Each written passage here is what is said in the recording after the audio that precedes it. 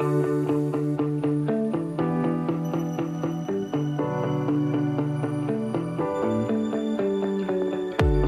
and welcome back to another episode of the Sunny Mary Meadow podcast. I'm your host, Liz Fiddler. Today, we're going to talk about harvesting cut flowers. And we're going to start off with a little science lesson. And then I promise we're going to cover so many things within this one little topic. So a plant reproduces by creating a flower and then pollinating. The flower fades and then the seeds begin to grow and then they spread out to produce a new plant. So it sounds cruel, but our job is to cut it before it has the chance to reproduce. A lot of flowers are cut in different ways and stages, and ultimately it's a lot of trial and error, and it's a skill that comes with experience. So the things that you have to keep in mind are time of day.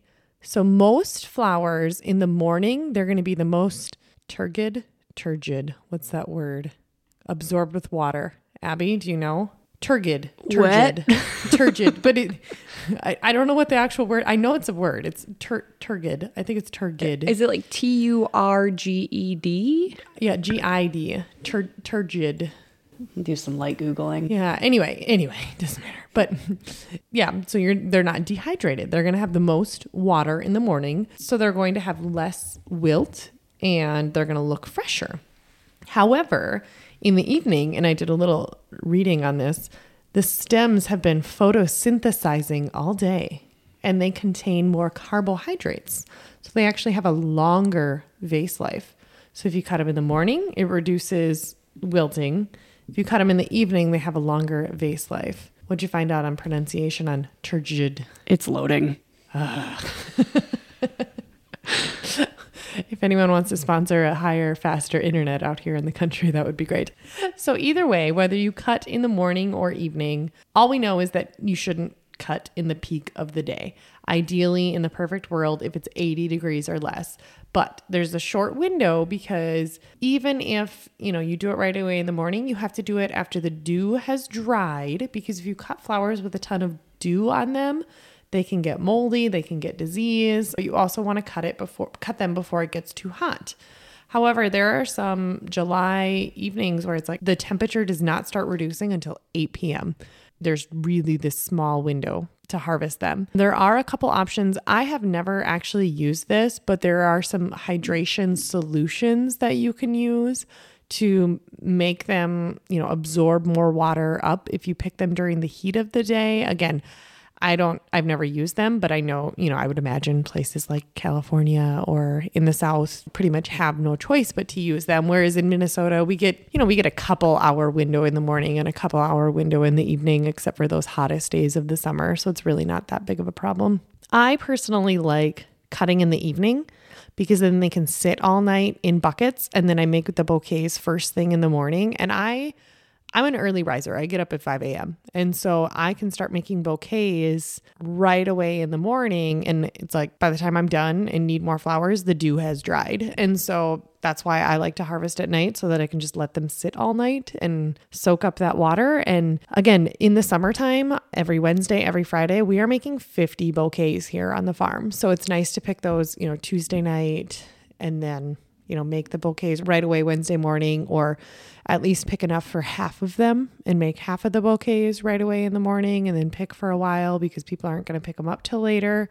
Because my subscriptions, you can pick them up anywhere from 9 in the morning till dark, and they just come at their convenience and sign their name off the list. There's 50 people and I know who they all are, and it's a small town, small area. So I know who they are and they're just coming and going and it's fine. I recognize every vehicle and we're good to go. But they don't all come at once. They're not all showing up at 9 a.m. Some of them aren't coming till 4 in the afternoon. So I can pick flowers, I can make the bouquets and then start picking at 8 or 9 o'clock and then make those bouquets early afternoon for the last 20 that don't come till later. And it's just, I learn people's behaviors, people, when they come, and some people, they're like, hey, heads up, I know I'm a Wednesday, but there's a lot, maybe there's 10 people that are like, I'm not going to come till Friday morning because I can't come at 9 a.m. or I can't come after work and I'll just come at 8 a.m. on Thursday knowing that it's later. Well, if that ends up happening, I'm just going to make 10 bouquets on Wednesday night and then they are fresh for them. But we get in a groove, we figure it out, but it's kind of one of those things, whatever your preference is, if you pick in the morning or evening.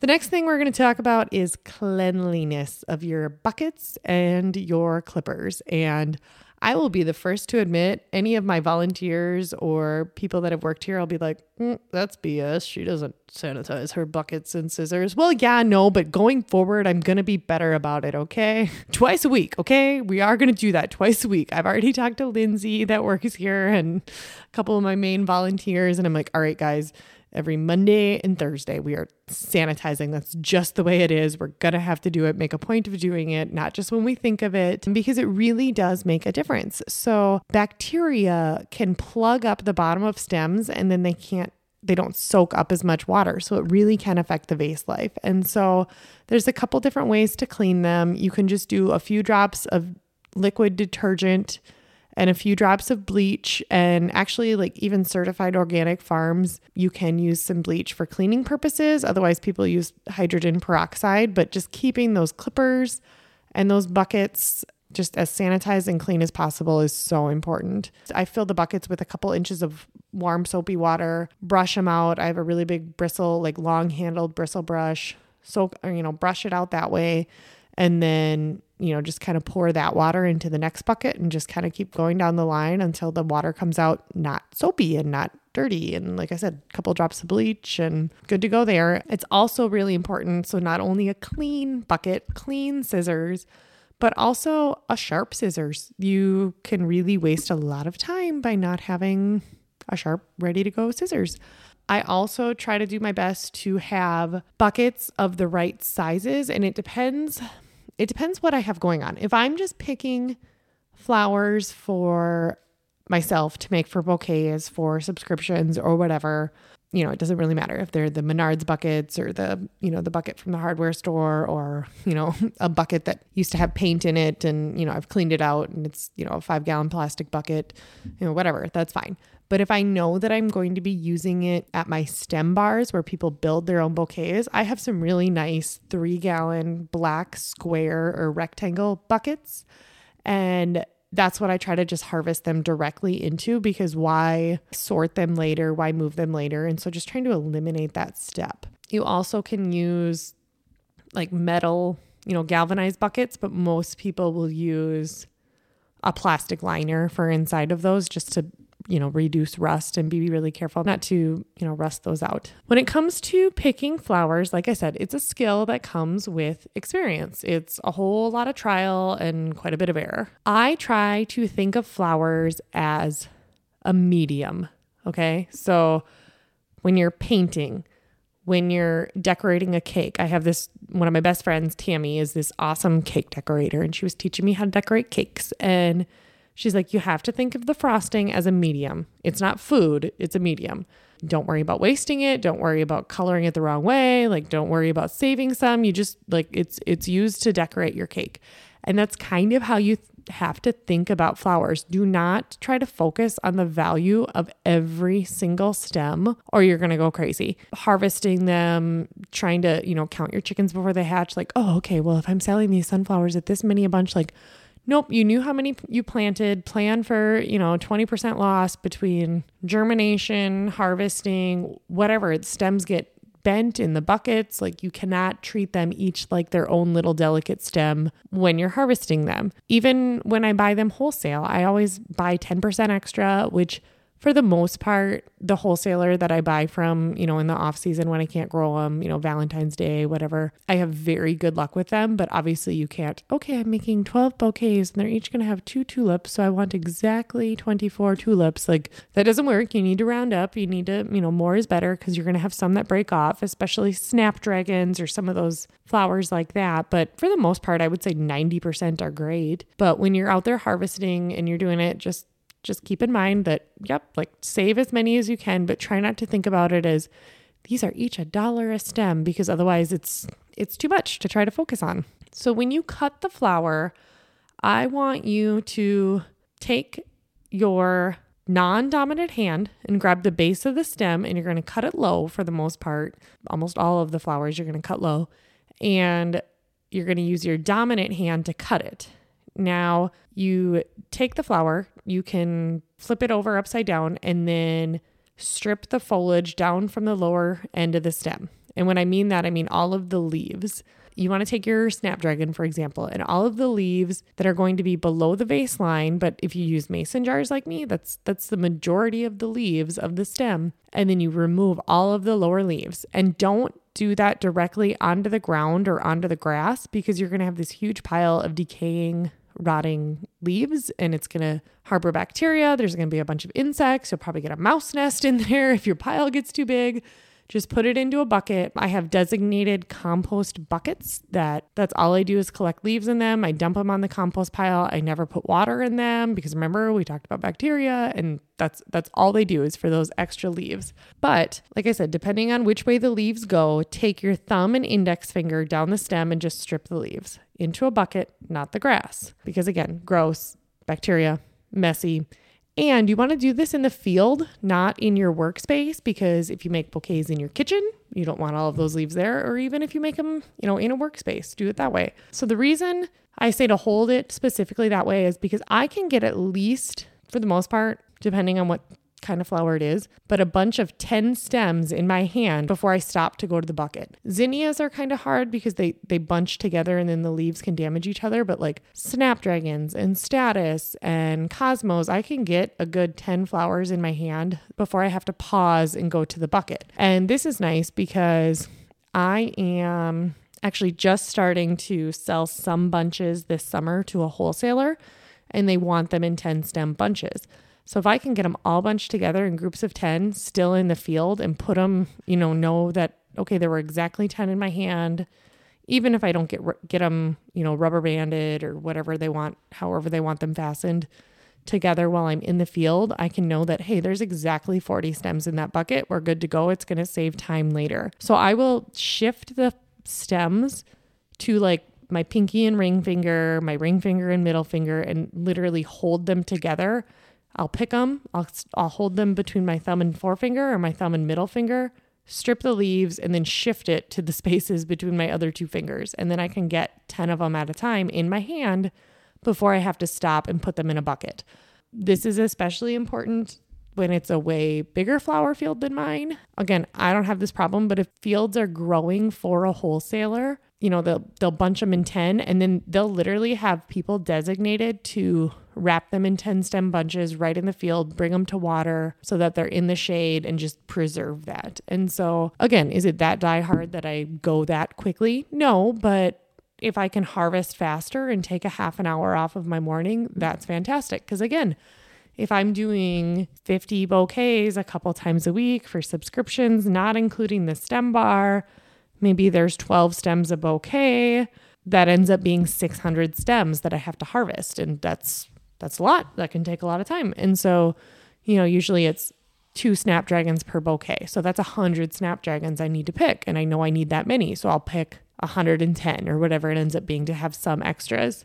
Yeah. And like I said, some flower farmers will have assistants or bucket runners to go back and forth. So it depends if you're making bouquets or selling bunches for wholesale. If you are making bouquets, it's not as necessary to know exactly how many you have. But like I said, if you're doing stem bunches, then yep, either if you can do bunches of 10 right in the field, or if you can say, nope, I know there's exactly increments of 10 in those buckets, that just makes it go way faster. If there's 40 in there and you count 10, count 10, count 10, you don't have to count the last 10 because you knew that there was already there. So then I did this a few times last year, but it wasn't quite as necessary because I wasn't selling at the quantity I was. But this year, I'm going to do my best to try to label buckets with the quantity in them before I put them in the cooler. I don't want to just use a Post-it because the humidity will make it not stick. Because again, inside our coolers, it's at least 80% humidity is the goal in a flower cooler. And I have these long metal sticks for labeling my stem bars, and I'll just put a piece of paper on there saying, 56 or whatever it ends up being. Try to be in increments of 10 ideally, but we'll see. Yeah. So try to label the quantity. Sometimes I'll change out the water, but sometimes that's not necessary. It just depends. So like sunflowers and zinnias are a pretty dirty flower. They can make the water a little bit cloudy, a little bit murky. And it just kind of depends, like if it rained recently, if the stems are slightly dirty, if that water is getting getting dirty if the flowers are dirty. If it's been really dusty even, then that water might be a little bit dirty. And so then I change it out once I get back before I put it in the cooler. And so I have a walk-in cooler that I've talked about before. It's a walk-in cooler from the butcher shop that used to run here at the farm from the 1960s. I have no idea what brand it is, anything like that, but it used to be used as a meat cooler, and it consistently, the temperature in there is 38 degrees, always 38 degrees. Ideally for flowers, it should be 36 or 35 with at least 80% humidity.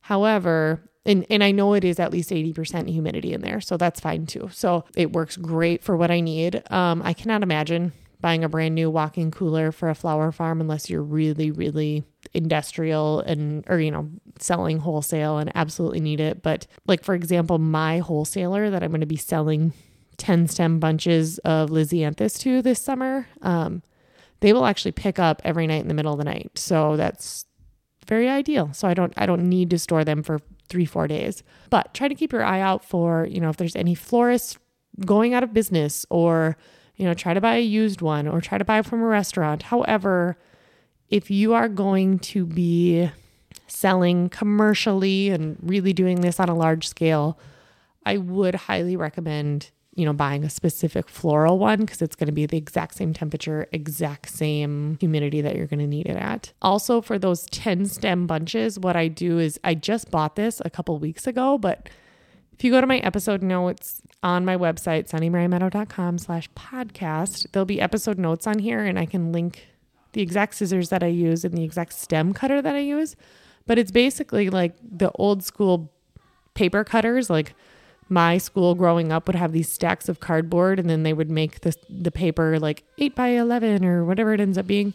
And so it's a big paper cutter, knife looking thing. And that's what you do this for stems. And so you get all the flowers, on the left-hand side lined up so they're all the same length. And then I have it screwed onto a wooden cutting board. And so I can see exactly okay, there's 16 inches or whatever it needs to be for the Lysianthus. I have all the flower stem heads lined up on the left. And then I know it's exactly 16 inches. So then I just whack it one big swipe with the cutter, and then rather than cutting it by hand with the scissors. So I'm really excited about making big bouquet bunches that way and being able to cut them off. And like I've talked about, most of the bouquets that I just make in my hand anyway. And so then I can just make them in my hand and then just take that and cut them off. Lindsay and I have already predicted how long it's going to take one of us to lose a finger. We're guessing maybe 2 weeks. We'll see. No, safety first. We're going to be careful. I won't make her finish her shift if she does that. No, I'm just kidding. Jokes. Of course, I'd let her go to the urgent care and get her fingers sewn back on. Anyway, I feel like we need to clarify things. OSHA is a concern, I'm guessing. We're joking. Take a joke. Band-Aids will be available. Yes. You're a nurse. I can do stitches. Yes.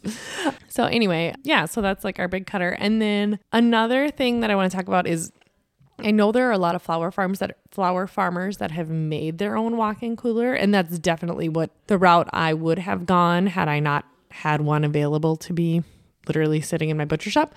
So there's something, and the brand is called Coolbot, Coolbot. And it literally enables a window air conditioner to cool down to 35 degrees. So you can take an insulated box or a corner of an existing building and insulate it really well and turn that into a flower cooler. I know one flower farmer that they literally just built a little room within their garage of their house. And then her garage is turned into her floral studio, or I think she makes her bouquets in her kitchen, I think is what she does. I think my fiance would divorce me before we're married if I made 50 bouquets a day in my kitchen, which is why we're remodeling the butcher shop. Anyway, no, I don't want them in here either. I don't want to look at them all the time. I don't want to have that mess to clean up. And for me, overlapping the workspace of my house is not a long-term plan. It's one thing to do it during the winter for Valentine's Day or something like that when it's cold out and it's okay, whatever, it's fun. I miss flowers. But if my flowers overtook my house during the regular busy season for that 18 weeks of the year, it just would not go well. So now I'm going to talk about just a few individual flowers and, their specifics. And again, this is not a comprehensive list by any means, but at least, just covering a couple different things. Like I said, it's a lot of trial and error, but practicing just so you know. So zinnias are a flower that they have to be fully opened, but if they start pollinating, and you can tell they start creating seeds, it's too far gone. The vases are not going to last very long. But you wiggle them back and forth. It's called the wiggle test. And if their stem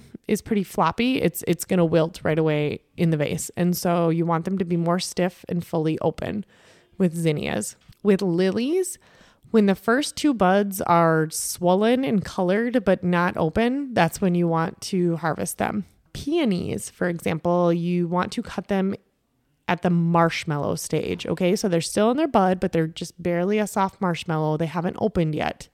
And I'm going to do a whole episode on peonies, but if you do that, you can actually store them in the cooler for, they say, a couple months. I've done a month before, and it works. Then you cut off a little bit, you put them in water, and they open right up.